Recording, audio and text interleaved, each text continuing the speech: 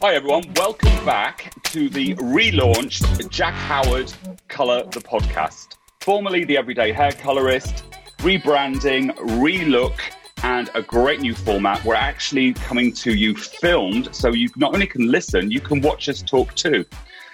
Today I'm talking to 5 wonderful women, strong in their areas of independent education. We're going to talk about the independent. So first and foremost, enough of me. Welcome. Let's start with you, Emma. How are you? I'm good. I'm very well, thank you. How are you, Jack? I'm very well, Emma. Emma Fowler is independent educator. Tell us a little bit about your story, Emma. So I've been educating a little while now. I started in my early 20s. I was very fortunate to have some good opportunities. I was educating in a salon, so educating like assistants, and I got to do all my college-y stuff then. And then I went on to do brand education. So I've worked for Goldwell and Weller. And for the last 4 years, I've been independent. So I've been working under my own name, doing my own courses, doing my own online thing for the last 4 years. And that's been since I've had my son. So that's fitted in really well with my life, really. Great. So there's a great history going on there. Yeah. So let's introduce some more people. Carolyn Newman. Welcome, Carolyn. Thanks for coming on as well.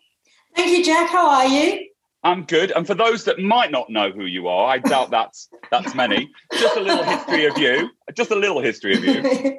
Well, actually, I was talking to someone last night and I had discovered that I wrote my first training program for a company at the age of 27. Wow. And that was my start of my journey onto education. And everyone knows I worked for Charles Worthington for 25 years, and I was their colour and education director. So I looked after all their external, internal education, as well as travelling the world for Charles Worthington and L'Oreal. And 4 years ago, I decided to take the plunge and set up on my own. And I run colour and education consultancy.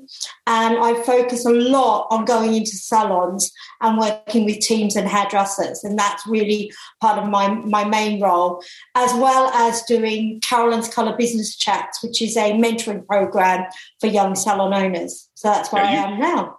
You have an amazing story as well. And I thought the really interesting piece about yours was the 4 years ago when you caused virtually an uproar by leaving a big corporation and going independent, which everyone kind of has a similar story of things through there. So let's keep moving. Welcome to you both. Sophie Boulevard, colour me Sophie B. Hello. Hello. How are you? I'm amazing, sassy as always. And tell us a little bit of the audience a little bit about your story, how you got to be independent. Wow. My education platform, Colour Me Sophie B, actually only started around about 4 months ago digitally. So I don't really have a legacy to talk about, but it has, gone down so well over the last 4 months. And really what I'm bringing to the table with this is a little bit of kind of what I do in the salon behind the chair. I'm still a hairdresser behind the chair, even though I own a salon. And I've kind of incorporated every single person that I've trained throughout my whole hairdressing career. I've kind of formed these courses and classes off the back of it. And rather than going into salons, I will continue to do this digitally so I can reach as many people as possible all around the world and get them super pumped and excited about all things colour. Brilliant. Love it. I love it. And, I think I've known you for so long that I forget that it's a shorter period of time because you've been doing so much. Do you know what I mean? It feels longer, Jack, to you, probably. All in good, though. All in good. And then we're going to move on to Annalise Head. Hello, Annalise. How are you? Hello. I'm lovely. Thank you. Thanks for having me. Oh, it's an absolute pleasure. And just tell our audience a little bit about your story and who you are. I feel like I've been all over the place. Probably shouldn't say that. So I started with Tony and Guy when I first trained, like thousands of years ago, and I was there for about 5 or 6 years. And then for quite a large sort of part of my career, I went on to educate at L'Oreal. Yes. I taught the Colour Specialist program. That's where I met you, Jack, assisting you. That's where you taught where me. I met Carolyn. Yes. Yeah. So I was teaching lots of courses, but then I was also assisting educators like yourself, like Carolyn. Carolyn was one of the first people that I ever assisted when I was still on induction. I was super nervous and she was so nice to me. So I did that for a while. And then I loved it, but it kind of got to the stage where I needed to progress and there wasn't really anywhere to go. So I then moved to various different brands. I went to Kevin Murphy, some other education brands, and got more into education management, as well as actual education. And then in the middle of a pandemic, I decided to go to work back in the salon again and start my own education business with my business partner, Harriet Stokes. And we now have Humankind Hair. And here we are. It's a great story. I think so far everyone's bringing loads to the table. And the final guest on here today is the lovely Vivian Johns, who's going to bring even more to the table. Vivian, for those of people who haven't listened to you on my podcast, which I'm sure I don't understand why, tell me more. Tell us more about you. Oh, I have been hairdressing for 26 years, and 17 of those years I was a salon owner. But over the last couple of years, I have started helping and teaching other salon owners and hairstylists how to use Instagram to grow their business. And that's led on to me launching online courses this year, which have been really successful. And I just absolutely love it. But I also am part of the hair.com art team. So I still get to do hair, which is great. And I've been doing some online courses with them as well. Amazing. So we have this just breadth and wealth of experience that's brought to the table. For me, myself, I came back to the UK 11 years ago, and that's when I started independently educating people, because at that point in time, product companies weren't really interested in, it seemed to be more interested in supporting people who were working for big companies that were buying lots of products rather than necessarily education. It was sort of like an add-on, I felt, in retrospect. And I saw an opportunity to actually commercial hair color, go in and teach small salons. And I started off in some really small salons that are fantastic. And it sort of developed from there. And I've watched all of you at different ways grow and develop. And I've enjoyed watching the journey, because it's a fascinating industry, isn't it? I believe, and this is the first conversation, I think COVID-19, for all its awfulness, has actually spurred the industry on to go digital and to go looking after independent people. Let's discuss that. It's open chat on this one. How do you feel about that? Because I think that independents were rising. They were becoming more of the norm. The American influence, which through social media has permeated across to the UK, there's been this push for it, and a lot of people are doing it. How do you all feel? We'll start off, Emma, and it's a free fall, so just join in. Oh yeah, absolutely. I feel like COVID-19 has changed my business. I've just got a completely different business now. Yes. And it's really opened my eyes to digital training. Prior to the pandemic, I had a Facebook group, a quite small Facebook group, subscription based. And I did a little bit in there, but I wasn't really confident on camera. It wasn't really something I wanted to do. Viv's pushed me a lot to do that. Get on camera, do it a bit more, and you get a bit more comfortable at doing it. Good job, Viv. Good job. So I felt like I was forced in March to take it online. So I grew the group. I took my classes online, and I was doing a lot of in-person before then. And I felt like I had no option, but I think it's like the best thing that's happened to my business, to be honest. I'm a lot more accessible to a wider audience. I really enjoy it. It's what everyone wants to do at the moment. So I feel like it has definitely had its positives and its negatives. But, maybe without the pandemic, I still wouldn't have been doing it. I agree with that. Do we all agree with that piece there? The pandemic pushed us, didn't it? Yeah. I was like, Go on, go. No, I was going to say, I literally had all these classes put on in March, April, May. I was teaching every Monday, and as further on in lockdown, we were starting to realise actually this is not going to be 3 weeks and it's not going to be 2 months. This is going to be a long time. Didn't quite think it would go on as long as what it had done. But I had all these people that were going to come on classes, and I was like, oh, actually, I'm just going to have to do it online. And I asked everyone what they thought. And I said, do you want to just do this online? Because there's not really a way out of this at the moment. And everyone just said, yeah, great, let's just do it online. Yeah.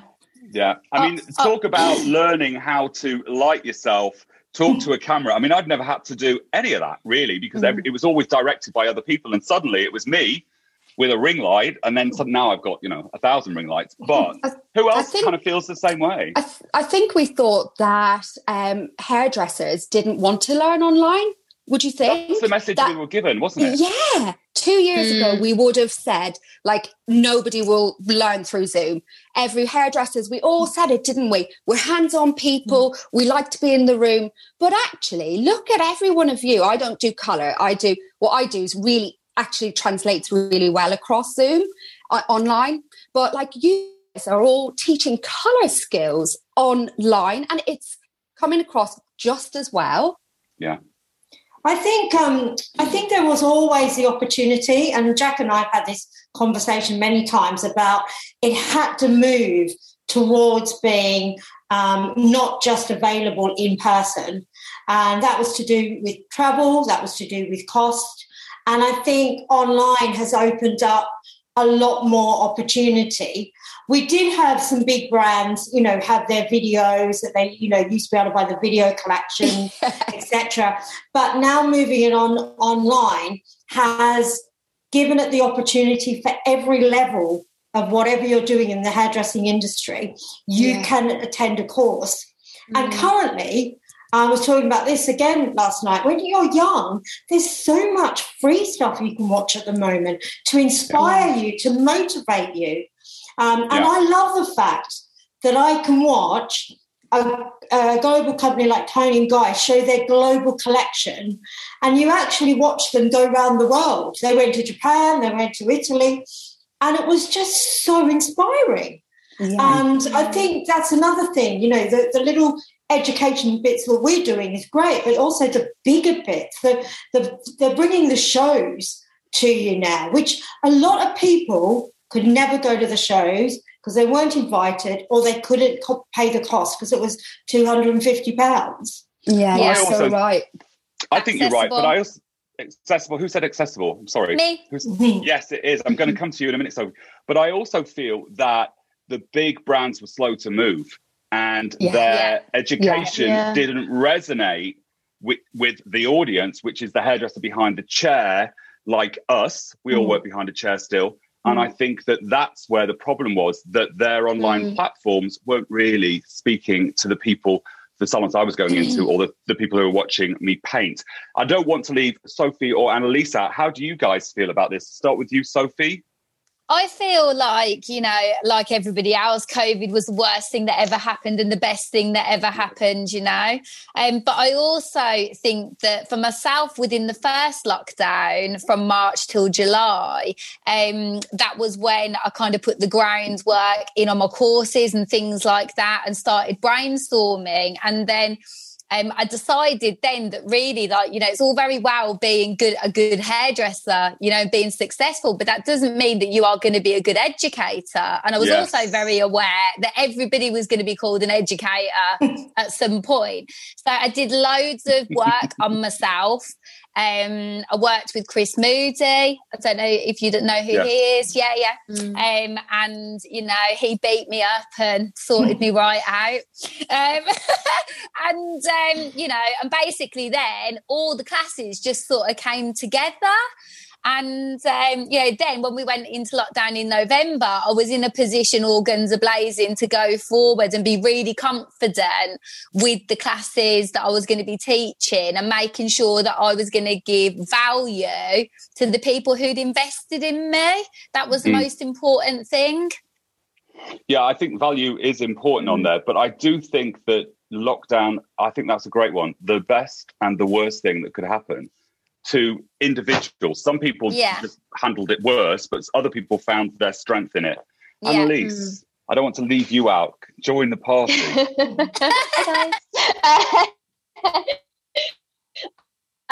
Yeah, do you know what? Online education's been a really weird one for us. I say us because it's not just my education, it's me and Harriet together. So we always had the plan to take our education online, but we weren't necessarily planning on doing it quite this quickly, probably like a lot of people.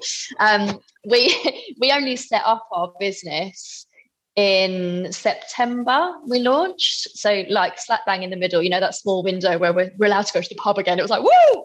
And we're like, oh, we're business. So while we're there, so we did, and we had a couple of courses booked for October, a couple booked for November, and then of course we launched January, February, March as well.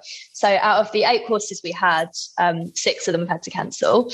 Only 2 of them managed to go ahead, which were at the end of October.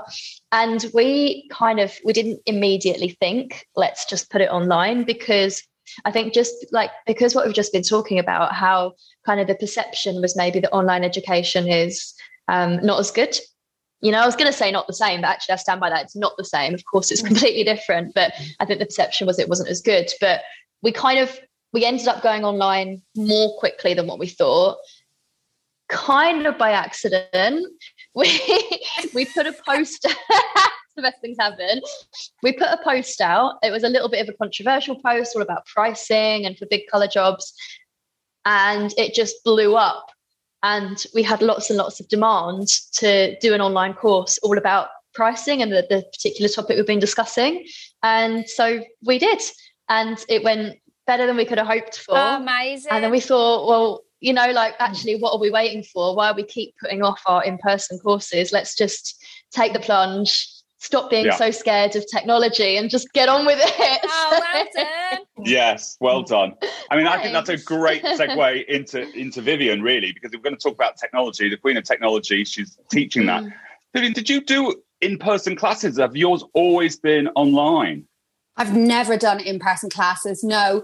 And the reason I went online was because I was actually going to be doing an in-person class at Emma Fowler's studio, teaching social media. This is the story, isn't it? This is how it happened. So I had a in-person class set up for April, and obviously that didn't happen. And Emma said to me, take it online. And I was like, Emma had been saying to me for a year before, you need to be teaching this online, because I was working as part of a coaching group, and that's where I kind of honed my, you know, that's where I did my very first live and like got over that bit and learned how to teach, and also learned from other salon owners what they needed to learn. Yes. So that class fell apart, and I set up my first online boot camp, and it's just grown and grown and grown from there.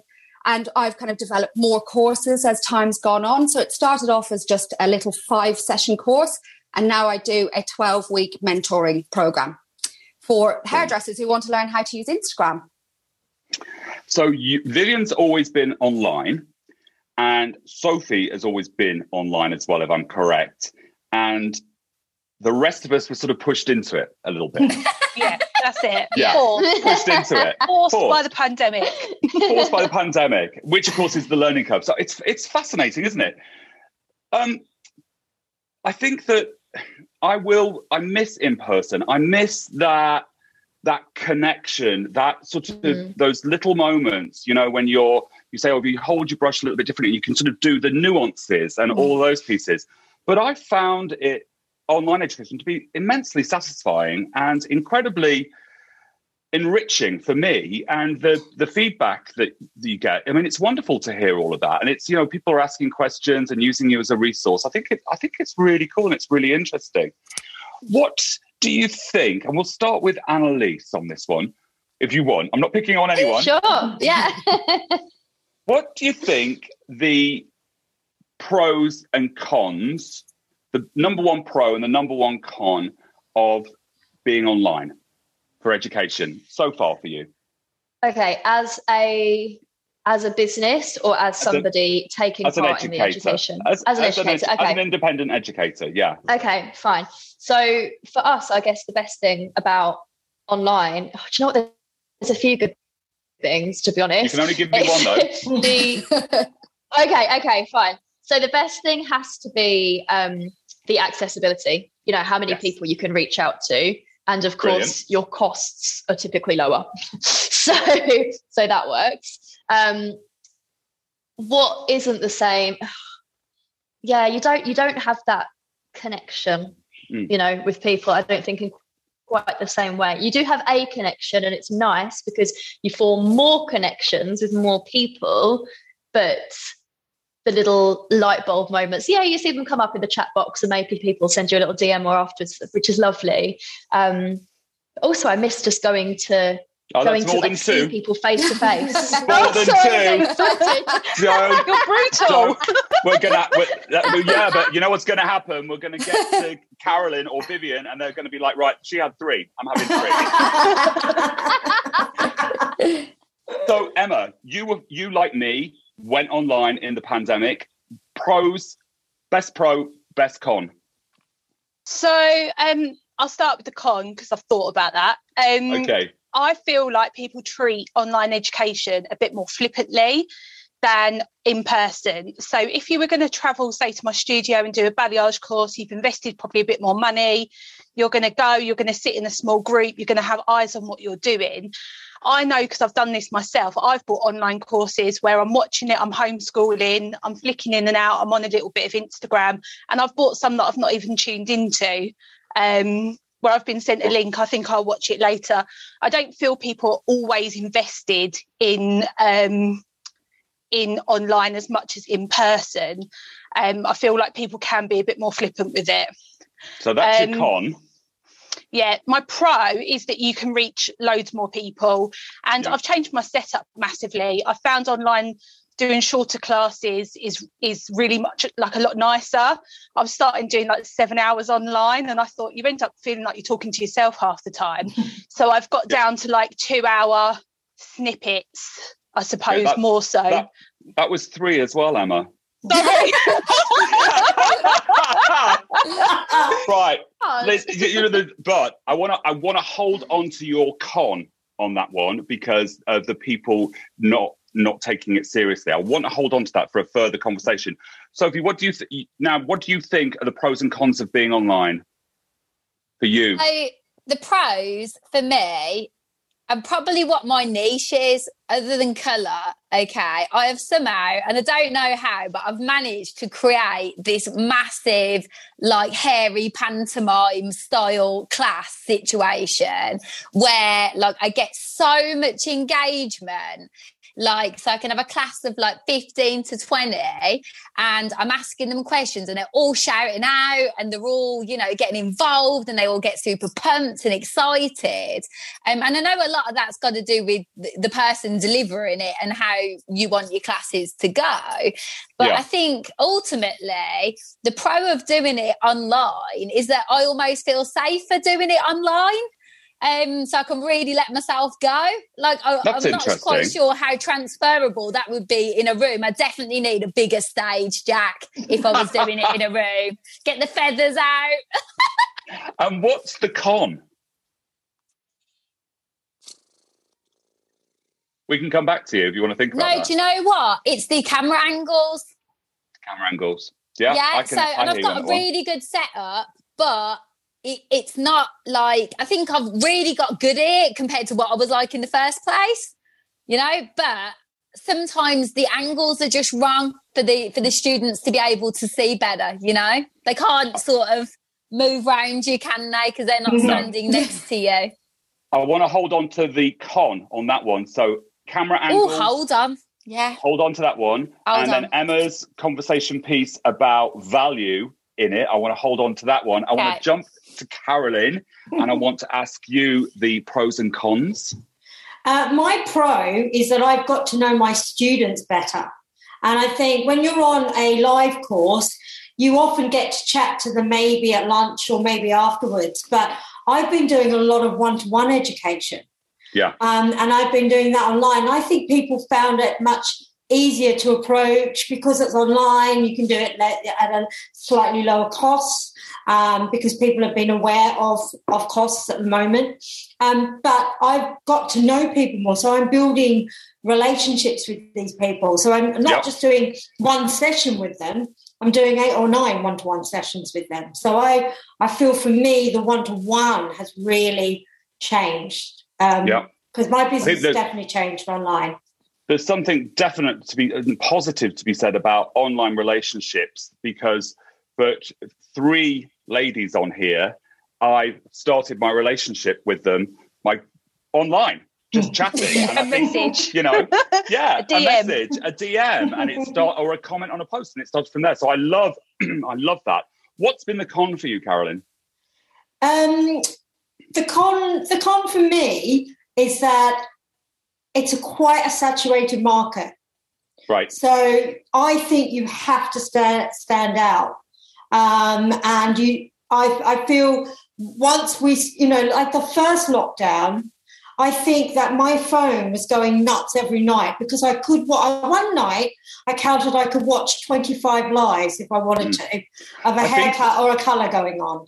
I want to hold that one. I want to hold that oversaturated because I think that is fantastic con to it. And then Vivian, can I call you Viv? Yes, everyone calls me Viv. All right. So I feel like I'm relaxing into this now. So Viv, what do you think the pros and the cons are being online? So do you know what? For me, it's really difficult to say a con because what I teach is obviously social media skills and technology online. So what I teach comes across really, really well online. And also because it's a long group, it's 12 weeks. So, I mean, could somebody come and visit you at a studio once a week, every 12 weeks? It's unlikely, isn't it, that anybody would be able to travel, to one location. So for me, it's all pros really online for me. And just like Carolyn says, I get to know the students really, really well. And in that time, we do a lot of one-to-ones as well. So for me, it's all pros. I can't even think of a con, apart from I'm never off my phone. Like literally never off my phone. I was going to say to you, because I was watching your Instagram story the other day, it was your poor husband that has to stand outside, like you said, like a dog while you're online. Outside. Look, I have my own room now, so he doesn't have to do that anymore. For me, it was weird because it pushed me out of my comfort zone going online. And I do get a little bit sort of dogmatic in my ways, and it forced me to look at all of those. But I do believe that the pros are the relationships, because somehow this phone also allows you to still carry on the conversation after your class. If you want to, as an independent educator, you're allowed to build those relationships, and you can tune in and tune out. And I really like that. I want to, and anyone can answer this one, and we'll start off. It's Emma's con, but I think it's a huge one. The perception that online education is crap. Who wants to take it? Yeah, do you know what? I'll take it. Good. I think, as Carolyn said, one of the challenges that it's so saturated, and that's 2 questions are answering there. I think that's part of the perception of why it's crap, because there's so much of it. Yeah. So it's like you're spoiled for choice. But do you think you really are spoiled for choice? Kind of special or unique as such anymore? I think the conversation. I think it depends what your priority is. I think the crap piece of it goes back before the pandemic. I really do. I think people sort of, it reminds me of a DVD or a CD or, a Betamax tape or something like that. It's all very glossy. It doesn't really speak to you. It's sort of, it's branded, isn't it? Yeah. Yeah. But everyone has a different definition of crap as well when they're looking at the internet. Of course they do. But somehow online got the reputation of being no good. Yes. Yeah.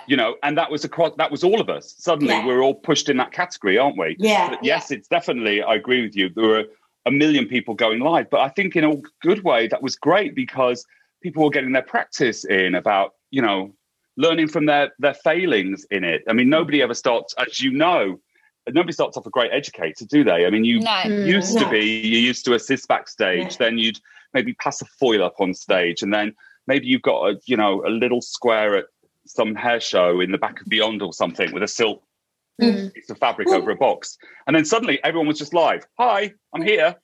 Well, I was very fortunate because I built all my education career without anyone really watching what I was doing, because it wasn't online.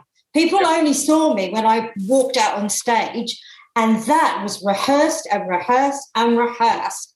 And everything I did building up to my career, I built it without actually people seeing the mistakes or, yes, I did have an apprenticeship in becoming an educator.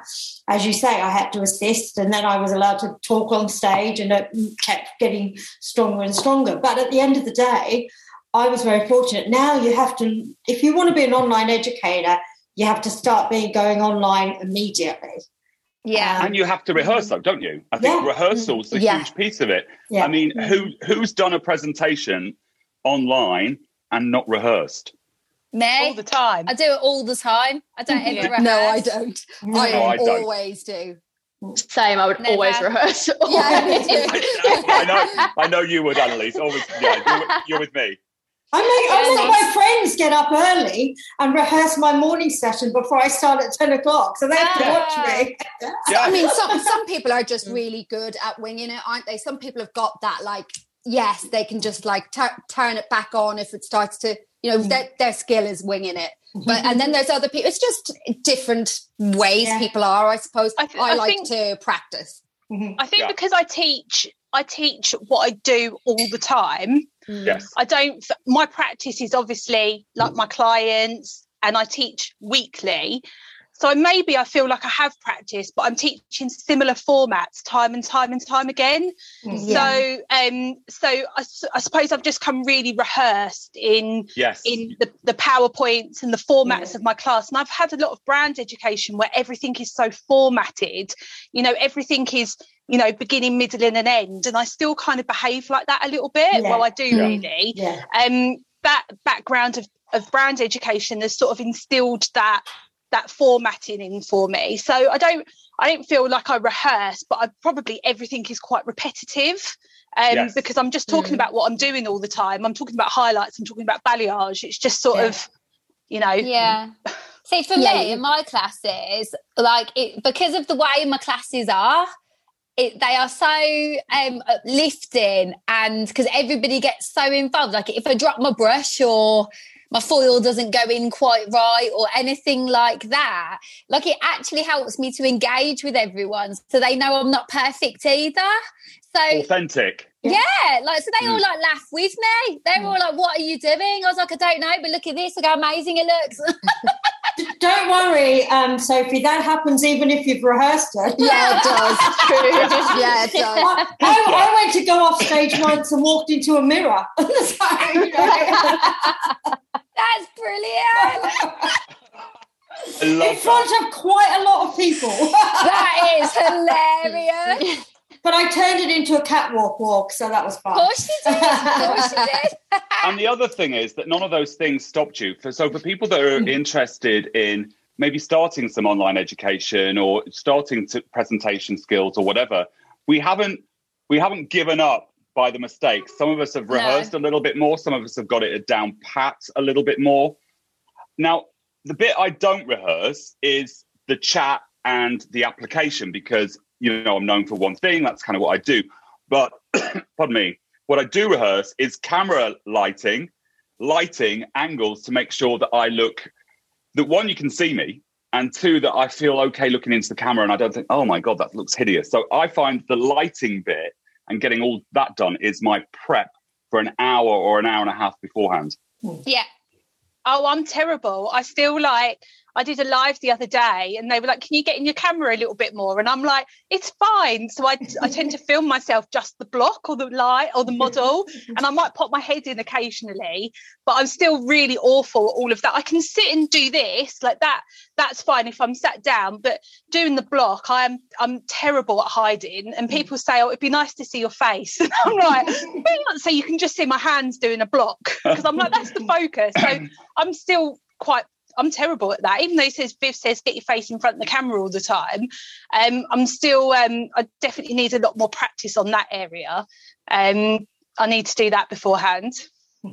Yeah, I mean, when I'm teaching, it's all because I'm only doing it on my phone at the moment. So I'm going to talk about platforms in a minute, because all of us are doing different platforms, which I think is fascinating too.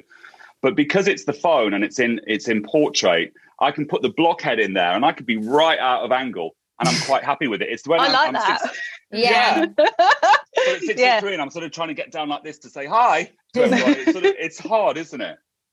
Who else struggles with lighting on here? Because it can cost a fortune. Yeah, it's difficult. It's like where I am now, it's great lighting. But we have to, when we do our courses, we do it here as well. Yeah. Obviously the salon's closed. So, and we have a big screen that we have to block out all of the natural light, because where we are is right on Clapham Common. It's beautiful, but the sun sets there. So the lighting changes throughout the day. Yeah. And of course, we're also, when we're teaching, we're trying to fit 2 of us into the shot, plus if we're doing a technique like a doll's head, or maybe 2 as well, and social distancing. So it's quite challenging. Do you know what I love about our industry, though, whether it's online or offline? We learned how to pivot, don't we? I mean, we've pivoted all the way through this, and I think we're solution-based rather than, I can't do it. We find solutions. And I think with lighting, I mean, I learned to light from watching people like you, Jack, watching other people, and then I would just message them going, what lights have you got? Yeah. And then I just went and bought the same lights. But I started off with a ring light. I then realised that I needed some more lights. And, now, I'm sure my neighbours think I'm, filming a movie or something, like all the lights and everything going on. But I've also ditched a couple as well. So I think you had to play around with what lifts it. I also realised that I had lit my house to be very soft and moody. And then all of a sudden, I'm doing it at home, I want it to be bright and light. So, of course, I changed all the light bulbs in the house. So, again, I do think that it's been really good that people have shared, because I felt that when you're starting off doing this, there was no right or wrong way. And some people were lighting it better than others. And I picked up the phone and said, what are you using? Yes, I think that's a great point. I did that too. Yeah. I did that too. I think people are really good at during the pandemic, people are more accepting of everything being a little bit less formal. Like, they understand that everyone is new to this and not everyone can use Zoom. And like my first Zoom, I was like, oh my God, like what if it all goes wrong? Like now I'm a bit better at it. But like, I think people are just more accepting of different situations, working from home, that you're not always going to be in a salon, that, sometimes if it's in the evening, I'm in my kitchen because my husband's putting my son to bed. And I think before the pandemic, that probably wouldn't have been so acceptable. But now we all know we're in each other's houses because no one could go anywhere. It's that, we're all just accepting of the situation. So I think that's been better for online training, because I think before I would have felt like I needed some big major setup, whereas now I feel like I can just go live on my phone and it being a bit more casual. I think that's a great point, Emma. Yeah. Because in my last house before I moved here, and this house, I've got I use the top. It was a bedroom with an ensuite, but I used this as the studio. My old house, you sort of saw into my sitting room, and I had to move that around a bit. But everyone kind of liked the fact that they got a taste of, the house and who you are, and it was part of your personality. And when I moved up here, I was like, I just used the plain wall, but then it felt too clinical. So I had to get a bookshelf and put some bits and pieces on it so that it felt like you were sort of still with me on this sort of journey. And, I started off in a kitchen with a ring light and have just progressed upwards. How many lights do you have now, Jack? So I've got 2 big LED lights behind the laptop. Then I've got a ring light facing the wall behind the laptop, a ring light facing down on me, and then 2 soft boxes here. I feel so inadequate right now. So that was 6. That's 6. And then I've got 2 other LED lights because, in England, it's not the same as Australia, as you know. It's like the lighting just changes so quickly. Yeah, it does. And I've got 2 so others. dark. Yeah. So I just sort of play around with it. Somebody said to me the other day, "You look really pale." I'm like, "I'm just overlit. Don't worry." Yeah, it's fine. I'd rather be overlit than underlit. Now, what I really wanted to get from everyone, because I think that it's so vast and there's so many different platforms. There are people that are really busy on Facebook with their independent education, their groups, their mentoring. There are people really busy on Instagram doing that, making it private, making it public, depending on what it is. People are starting to look at TikTok as ways of educating, but in a different manner. So this is a free-for-all. What do you think the pros and the cons are at the moment? What's your favourite? And I'm obviously going to hold some pieces from there that we can discuss deeper. So, Annalise, I'm going to ask you, what are your feelings on it? Where are you going at the moment with your online education? For us, our audience is on Instagram, our main audience, so that it just makes sense for us to function there. We have a Facebook page as well, but to be honest, we're both terrible and we forget it exists all the time. So I have to keep the tab open on my laptop, otherwise I literally forget that we have it because I don't use Facebook personally, so I just never go on there. So for me, it works using Instagram, one, because that's where everyone is, like our audience, and it's where I am. So it means that I'm more kind of in tune with it, if that makes sense. Yeah, absolutely. I like that. I too have a Facebook page linked to my Instagram page. So that's sort of, but I only just post whatever's on Instagram. I never really look at it and I don't respond to it. It's awful. Same. Yeah. But I am aware that it is a very successful business model. And I know that Sophie and Emma both do really well on that. What is it that drew you guys to Facebook? I'll start with you, Sophie. Sophie B, give me some sass. Yeah. Well, basically, I wanted to really make sure with my education that it was going to be kind of accessible, like all over the world, really. I had really big, like, ambitions with it.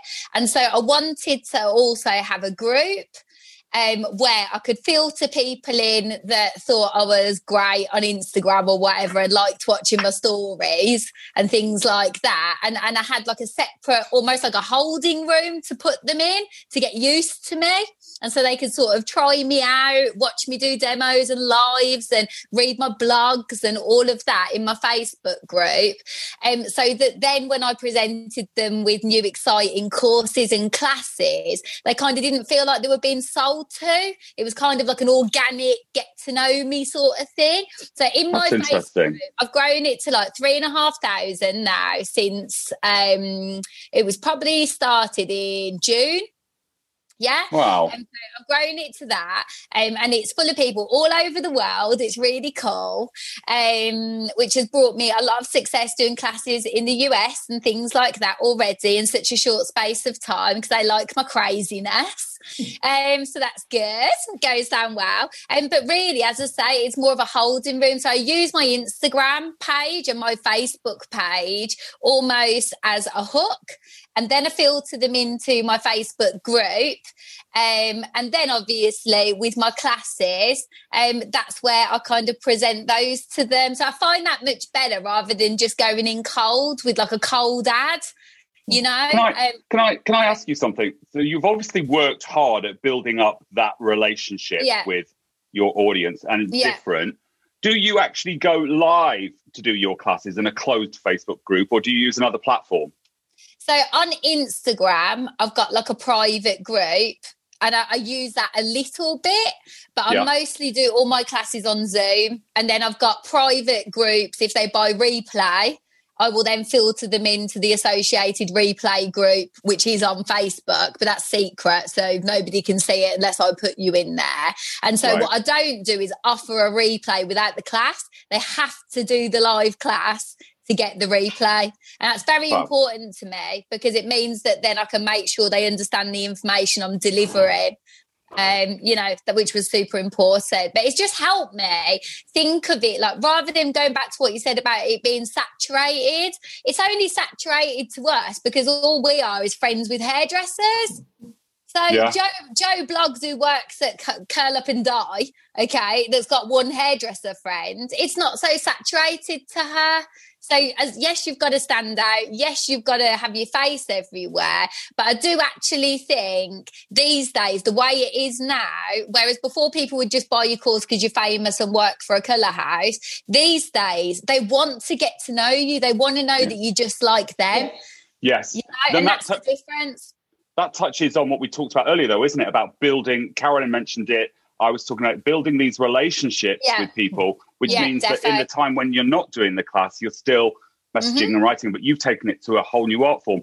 Emma, I'm going to jump into you because I know that you've done a lot on Facebook as well, I believe, yeah?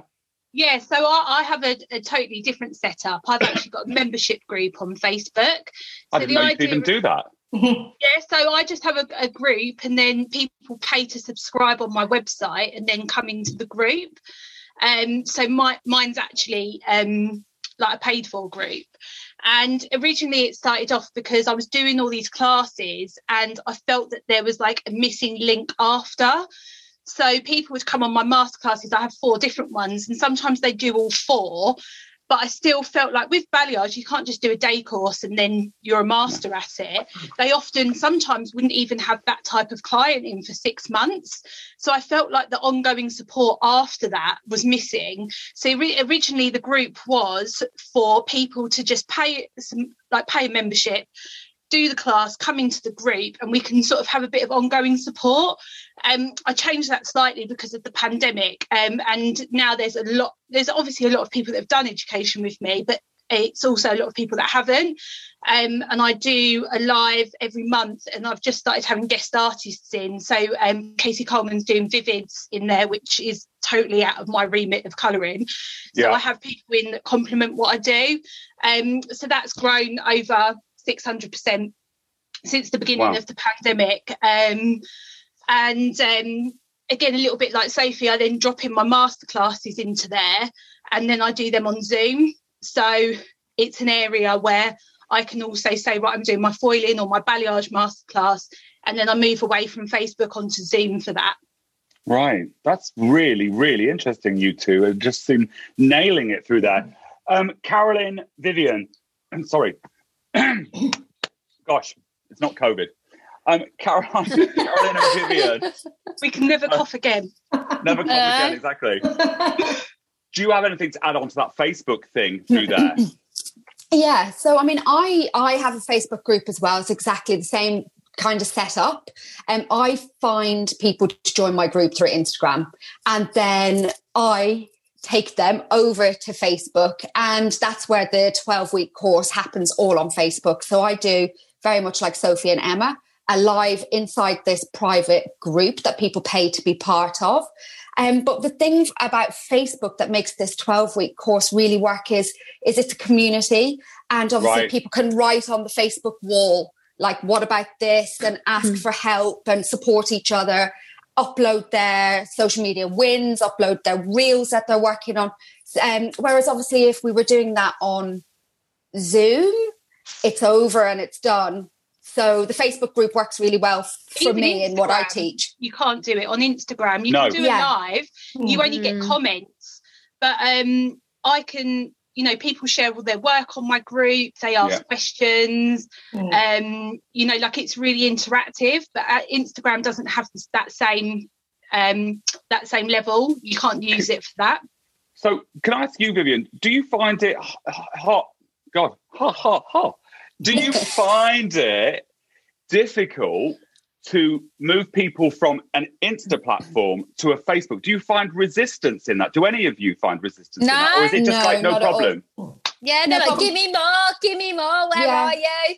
Yeah, anyone can set up a Facebook. A few people have said to me they don't use Facebook, so I've got a couple of people under their husband's profile or something like that. But I'm not asking for people to come and find me. It's on my website or on my Instagram, so it's not like I'm a Facebook page where I want people to just pop up or search for me, they have to have gone through something else to find me. You only want people there that want to be with you. Yeah, exactly. Everyone's a qualified hairdresser, and most of the time I know them or whatever, but they go through my website and then come into the group. So it's not like, and they're not just randomly coming across me. And if anyone's ever said to me, I don't have a Facebook, you can set one up. Yeah. I've got a few people with no profile picture. That's fine. Yeah. I have exactly the same. It's so easy because obviously we are selling the courses on Instagram. I think most of us would use Instagram as our platform to sell or to find people to join us. And then obviously they come and pay to join the course through your website, and you simply just send them the link to your secret Facebook group, and it's as easy as that. Yeah. I don't use Facebook personally either. No, I don't. I mean, I've got a couple of friends who are older than me, if that's even possible, and they're in North America, and we sort of a couple of pictures or something. I hardly look at it. Carolyn, do you have a Facebook over Instagram, or where are you with it? Well, actually, I find Facebook is amazing for international. So I have a very big international following on Facebook, and I get my students from both platforms, and I find the younger students come from Instagram. A lot of people are, but there is a lot of older students that contact me on Facebook through my page. And I actually need both, to be honest with you, because sometimes when I think, I won't focus so much on Facebook because I'll really focus on Instagram, all of a sudden I'm getting lots of messages on Facebook about when are you doing this course. So I do feel sometimes that the interaction sometimes, like the girls are saying with Facebook, is a bit more, and I definitely find that internationally. I get messages. The takeaway from this for me is that, I mean, I don't know about you, Annalise, but if you thought, I kind of think I maybe should be looking at Facebook a little bit more on here as an independent, because it's something I know Sophie's invited me to loads of things. And I'm like, I have. You're so rude. You never come. But I feel like, I mean, how do you women, independent educators, how do you manage Instagram? I mean, Vivian, you're on it as much as me. I mean, we virtually live there. Yeah. I mean, Instagram, and then Facebook, not just a Facebook group, but like a members group where people are wanting you to be present. How do you, and Emma, a mom, well, you're all, in fact, you're all moms. Yeah. Sophie, Vivian, Emma, you're all moms. You've all got kids at home. I have help. I have help. So I have somebody. I have a VA. And a membership group is, I didn't take into account the huge amount of admin that comes with that. Failed card payments, expired card payments, all that sort of stuff. So I have someone that does that. So I have to have help. Behind the scenes. And I have a website woman who's automated it all. So subscriptions, classes, links, all of that stuff. You really have to do all that stuff. Back in the day, I used to do manual receipts. I used to send people directions to a class, on my phone. You have to have a really good setup, I think, really. Yeah. I've got it's a full-time job. It is. Sorry, Vivian. Sophie, go on. Tell me, it's a full-time what? I said it's a full-time job, and my husband had to pack his job in to facilitate me doing all this, and I'm not even joking. It was like 4 weeks before lockdown. He came onto Team Sophie B. Poor Pete. Poor Pete. Pete got me into Clubhouse, which we're going to talk about in a minute. And Viv, what were you saying? I was saying exactly the same. It is a full-time job, and actually it's a full-time job that I've switched from being a salon owner into this full-time job. Yeah. It's Sophie's got Pete and Emma's got her VA, and I just couldn't do this group and be in the salon. And also, obviously, Carolyn, I work with Carolyn with hair.com, and I want to be able to still do my freelance session work because that makes me sing and makes me so happy. So I had to make a choice, and it wasn't an easy choice, but sometimes you got to make selfish choices. Yeah, I've got Carrie, of course, who just, just strategy and, pull it together, Jack, and you can do it, and all the other stuff that is just I've needed this year because it's all grown so brilliantly, which, thankfully, but I couldn't do it on my own. It's impossible. Carolyn, are you doing it all on your own? But you obviously, with hair.com, you don't have to. You've got the hair.com team. Yeah, although with hair.com is interesting because when we were talking about how we coped with the COVID crisis and we set up our education business, the one thing we were given when we went into lockdown was time. And I decided to, instead of focusing on my own business, which is doing exactly how I want it to be, I then thought I always wanted to write an education program for the hair.com art team, and it gave me the time to write it. So in lockdown, I wrote a full program for a big team and then presented it. And then we were thrown into the second lockdown or third lockdown, and it was like, oh, we need to do everything online. I do it myself. I haven't had to call in help. I'm quite organised, but I also have always been good at the admin side because I was an operations director for a massive company for 3 years. So I can do all of that quite naturally. I think if you can't do that naturally, that's when you need help. We need a Caroline. That's what we need. We all need a Caroline. Some people are really good at the creative and not good at that side. But I'm very fortunate. I'm able to do both bits. Yeah, I just go blank when I start looking at all of that. Yeah, I want to touch back on that earlier piece of the conversation that back to it really is that online education is crap, is rubbish. And obviously from this conversation, there's an awful lot of work that goes into good education. There's an awful lot of planning. Yeah. There's an awful lot of prep and it's not, and it can be a full-time business in itself. So obviously it's not crap, but how do you think we can continue to, one, encourage people to be independent, because the way the market's gone, more salons are closing down. The number is really large now. More people are going independent, as in on their own. Smaller salons, if they've navigated this properly, will survive. But ones that are going from, check to check, it's going to be more difficult for them. How do we encourage people to be independent like us? We're all, I'm going to use Sophie B's word, we're all sassy, we're all out there doing it. And in our own way, we bring our own sass to the pot. How do we encourage people to do that? But how do we also make sure that the not the standard, it sounds so corporate, doesn't it?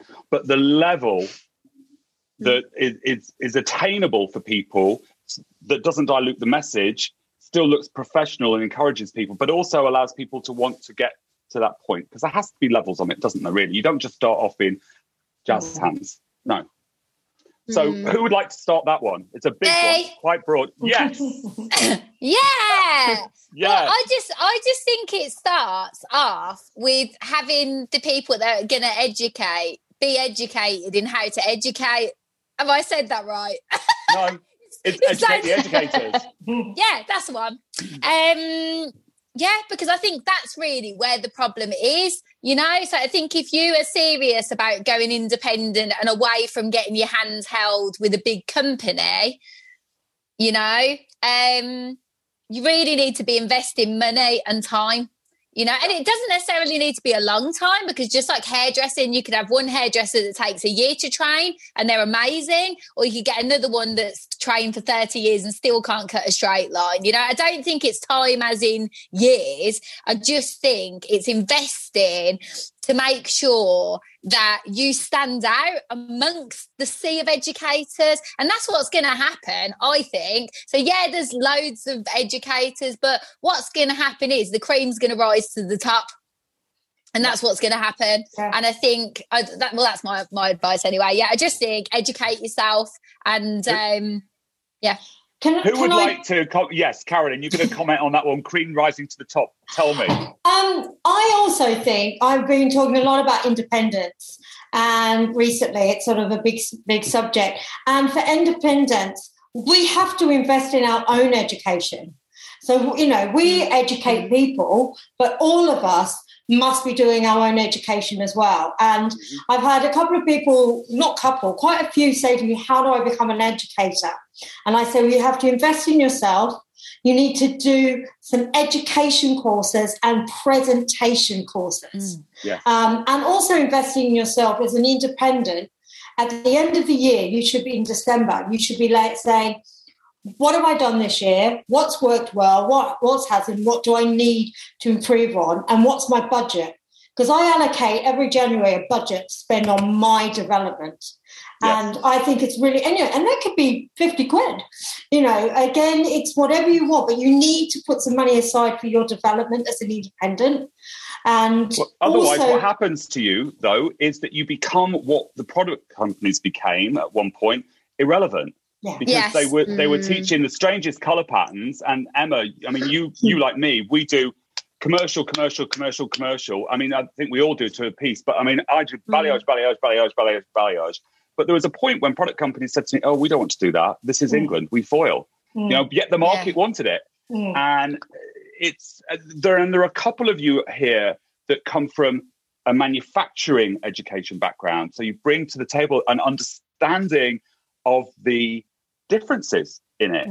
Oh yeah, and I don't educate anything like I did when I was a brand educator. I educate the same, but the stuff I'm educating, I look back and I think I almost cringe a little bit, the stuff that I had to teach people, because we'd be showing a collection on a Friday and then we'd be out in salons the next week teaching it and saying, oh yeah, you know, everyone wants this and this. And no wonder the stylists were a little bit like, what? That's a bit long-winded, or like, why would I be doing that? And I don't even colour the same way I did when I did any of that stuff. I'm a lot more commercial now. They were commercial techniques, but God, my clients now wouldn't have something out of a collection book. You know, they want something off Instagram. So, definitely taste and change. But I do feel that that's probably where the difference is in independent versus if you've come from a manufacturer, like you just said. Yeah. Anyone else want to add to that one? Yes, Emily. Yeah. You know what else I think is a huge difference, leading on from what Emma said about the, manufacturer education versus independent, is having worked for a manufacturer for many years, like coming up for 10 years, the main difference was the purpose of education was to sell a product. Yes. Whereas as an independent education business, as an independent educator, the purpose of my education, well, it goes back to what is our brand all about. But, we're not selling anything other than the courses we're doing, so it's totally repurposed. I think people see through that, Yeah, I think both bring great comments there to that. Anyone want to add to that? I just wonder, sitting here now, which is dangerous, isn't it? How hard do you think the colour companies have been hit with all the independents? Do you get what I mean? So how many people, because I know a lot of like Weller and stuff, they were shifting all their education to digital, but I wonder if they've seen it, if they've seen a difference. Well, I think that the product companies have changed.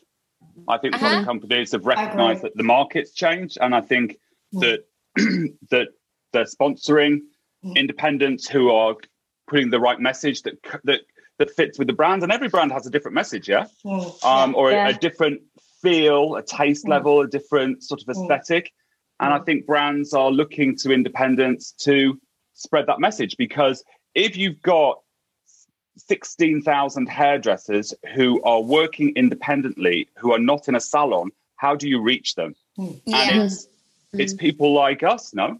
What we're doing. It can only be a good thing, can't it? Maybe it needed shaking up a bit with old Corona. Yeah, if anything, I think the brands are probably doing better. Wouldn't you say? Because, like, for example, people who may never have come across, do you use Redken, Sophie, or? I use Redken and Weller. Yeah. So, I mean, some people might never have come across those brands who are in your group. So perhaps you're spreading the message even further than Redken ever could have, or Weller ever could have. So the brands are very good at now collaborating with independent educators. Yes. I have I did a live for Redken last week. So they're very good at Redken in particular as well. That on their Instagram page, it's all independent, and they will invite you to come on and educate.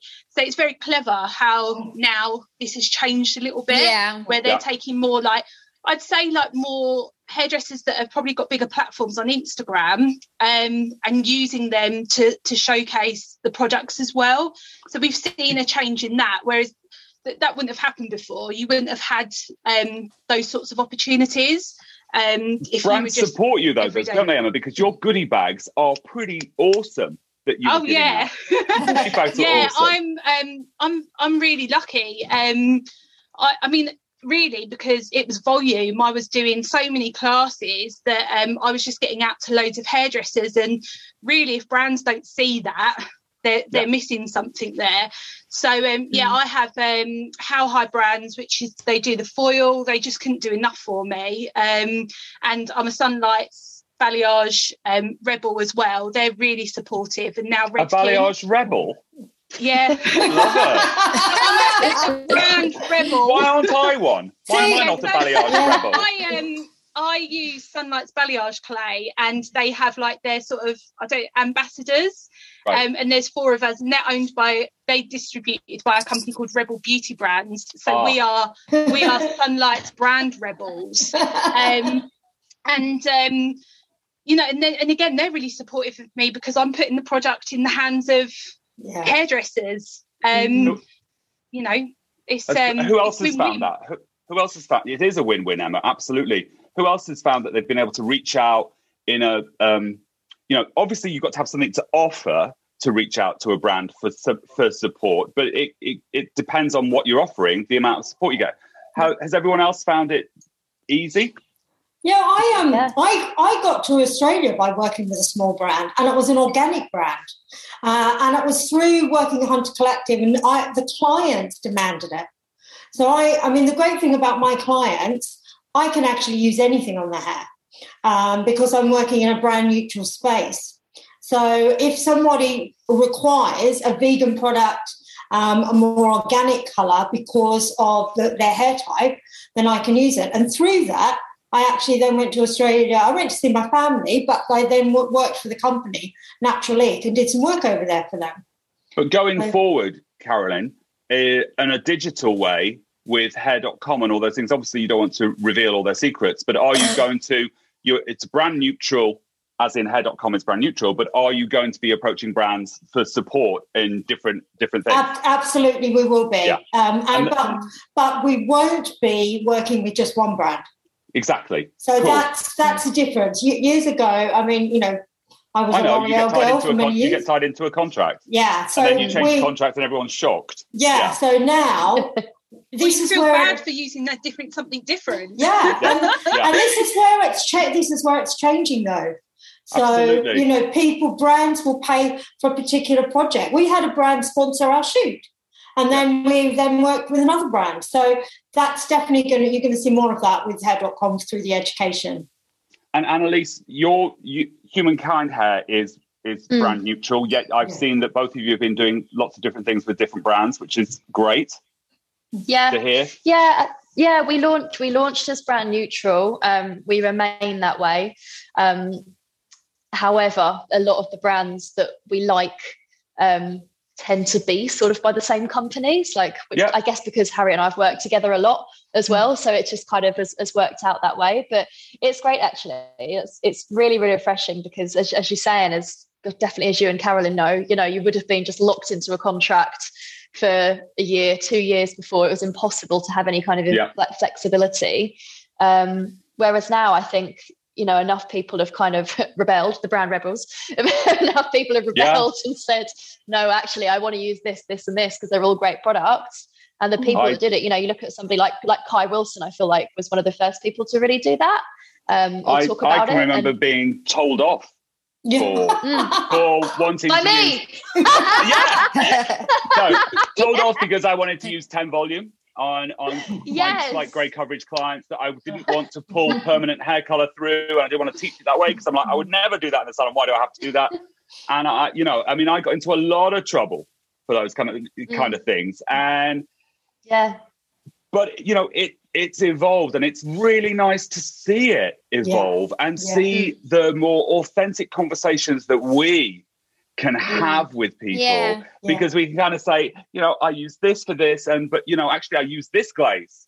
Yeah. But it isn't this brand, but I use this glaze because I like it. And the reason why I like it is because of this. And I think that that's what the audience seeks out. Sophie, what are you doing? Because I know that you're a passionista, aren't you? Yeah, so I'm like a passionista, but then on my courses, I do keep it brand neutral. So if I'm teaching theory, I don't teach it to Wella, so that everybody can use it, And when, say, I am using Wella products as I'm going along, I will give people examples of what I'd use across the brands.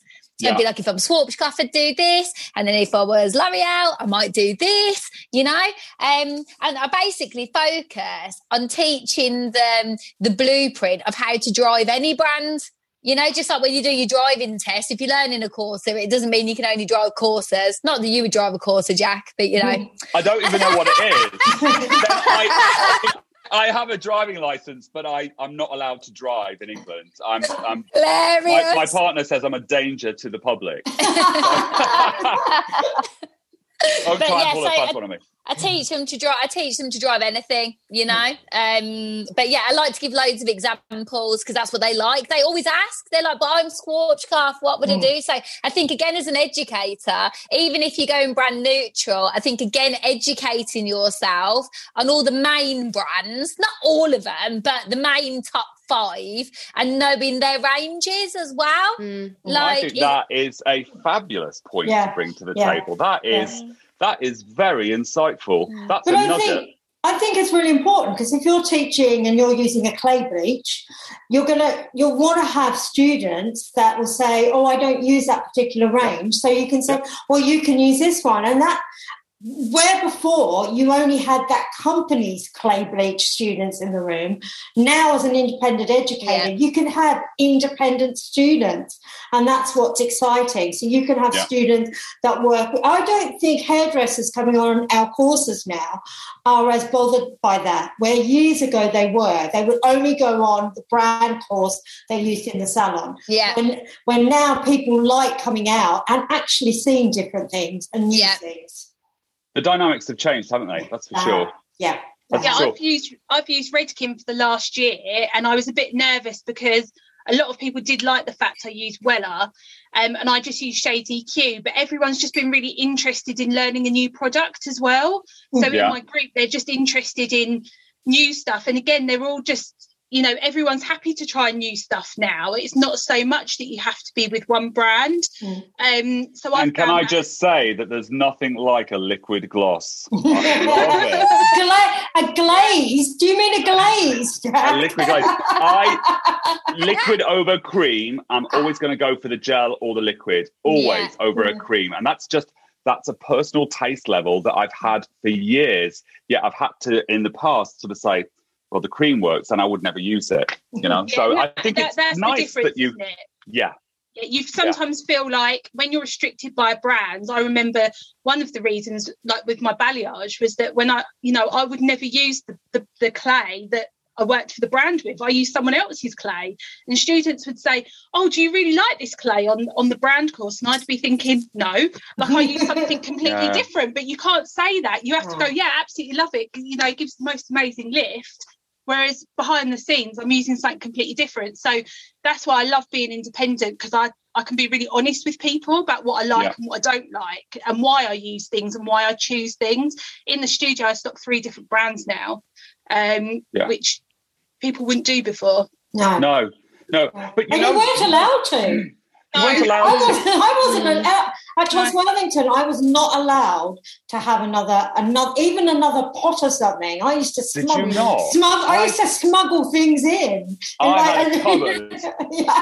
I had a little cupboard, and every single salon I've gone into, there's always a secret stash of something somewhere that is somebody's favourite.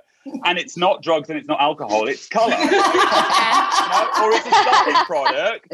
Yeah. And that's us. We have these hero products.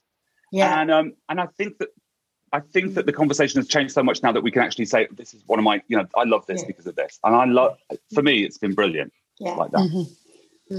This has been some great chat. I don't want to finish it. I feel like there should be part 2, 3, 4, and 5. Now, the latest thing, of course, is Clubhouse.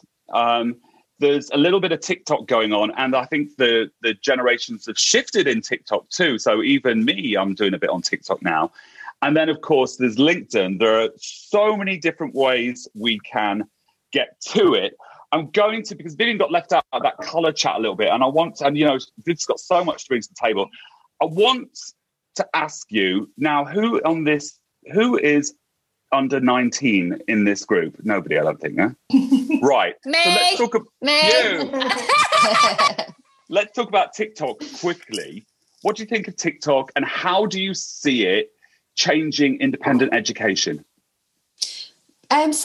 TikTok is just like any platform, really, isn't it? It's that short form video content. It's like quick, it's fun. How much can you actually give education-wise on TikTok, really? Or are you going to use it as an advertising, kind of to pull somebody back to your actual education? So you can only give little snippets. Anything. Same with Reels. I kind of like look at TikTok and Reels exactly the same way.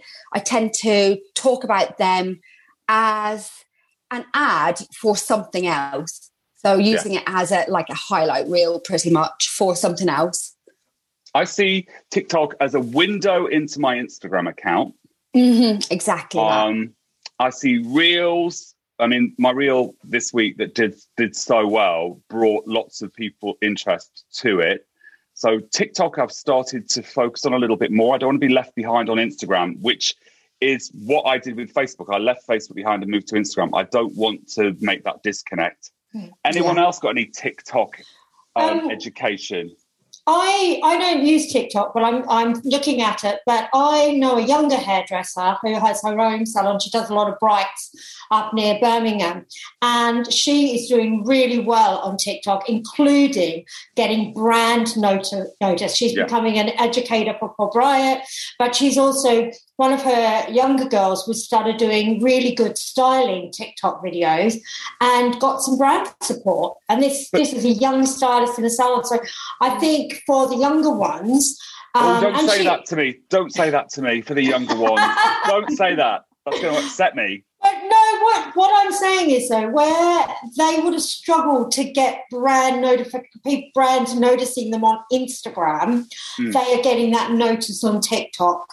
That's interesting. Which I think is interesting. Yeah, really interesting. Brands are on TikTok. Yeah. The L'Oreal Paris is all over TikTok at the moment. Yeah. And so are the other things. It's really interesting. Let's go to Sophie, TikTok. I know that you were on there playing around on there. Have a little play around on there, now and again. The staff love it. For me, is it a big thing for me with this business? No, but my other business, Product Junkie, I am going to try and sell on there. Right. Sell my products on there. That's all going on at the moment. Watch we're just this space. Devising a plan, because that's kind of like my target audience, know, and with the brand, 'cause it's young and fun and sassy, and all that sort of thing. So we're in touch with a couple of influencers on there at the moment who were hoping to help us, stick a rocket up its bum when we launch. So that'll all be good. But I'm really interested in LinkedIn at the moment. Yes, yeah, I know you are. You are. Annalise, TikTok? It's not something that we do at the moment. Have you looked at it? Yeah. I think obviously things are a little bit different now that we're in another lockdown. We have more time. But that being said, the work that we're currently doing is a full-time job. Even so, it was really just when we were looking at what platforms to use, and not to say this would change in the future, but it was really looking at what could we have the biggest impact on, and then let's choose them and then do them really, really well. We didn't want to try and spread out and then become diluted across too many platforms. Yeah. See Vivian nodding there. Yeah. Emma? Completely regret. Are we going to see you doing something on TikTok, Emma? No, I've got a massive TikTok addiction, but it's absolutely nothing to do with hair. No, mine is too. And Sorry. the thing about TikTok is that the more you watch something, the more stuff comes up. So it's interesting when you talk to people about what sort of TikTok they have. I have like a really bizarre TikTok, probably can't talk about it, but my clients are like, I just have dancing and stuff. And I show them the stuff that comes up on my TikTok and they're like, oh, like, where did you get that from? So yeah, I'll be private messaging you later, Emma, to find out if you've got the same things as me. What is that? I know, everyone just looks at me.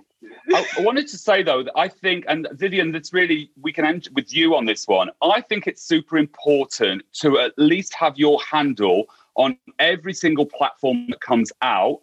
That doesn't mean to say that you have to be spending time on all of them, but you know, definitely have a LinkedIn profile as an independent. I think that's super important. I've had mine for a long time. But I think that every new thing I see, I become a part of. Sophie's husband got me into Clubhouse. Yeah.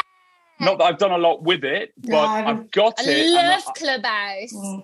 I just think I think that getting them is important because you don't want somebody else grabbing your name. Vivian, do you want to end with that? I completely agree with that. That's exactly what I was going to say. Protect your brand. Yeah. And whatever your brand is, make sure you protect it. And when there is a new platform that comes out, that you grab your username. And that's simply just protecting your brand, even if that is going and buying your domain name like really cheaply as well from, you know, these sites as well. If you buy it in every different way you can, you know, you've got to, when you've put yourself out there, and we spend an awful lot of time building our businesses and building our brands, like it's very, very important that you look after that, and definitely go and get your name on every platform. But, you know, like you said, Jack, you don't have to use every platform. I'm like you, Annalise, and I think focus on your one main one and then maybe dip off into another one, but definitely have your one focus where your ideal customer or student is. Yeah. Honest to goodness, what a great afternoon talking to all of you, all heroes of mine, because you're all doing something really interesting. I enjoy all of the things that you're doing, and it's so good to get you virtually in a room and all having a chat. I feel like we could definitely have a part 2 or part 3 if you like that idea. Absolutely. Yeah, I love that idea. Put some comments in the box below for us then, everyone. Thank you very much, guys. Thank you so much for joining. Thank you. Thank you. Bye-bye. Bye. So I hope you enjoyed this podcast as much as I did making it for you. Don't forget to subscribe on your channel that you download your podcasts from. iTunes is my favourite, but I know there are others out there. And also, if you want to follow me on stories on Instagram, it's Jack Howard Colour, COLOR, the American way, not the English way. And on Facebook, it's Jack Howard Colour, COLOR. And my website is www.jackhowardcolour, COLOR.com.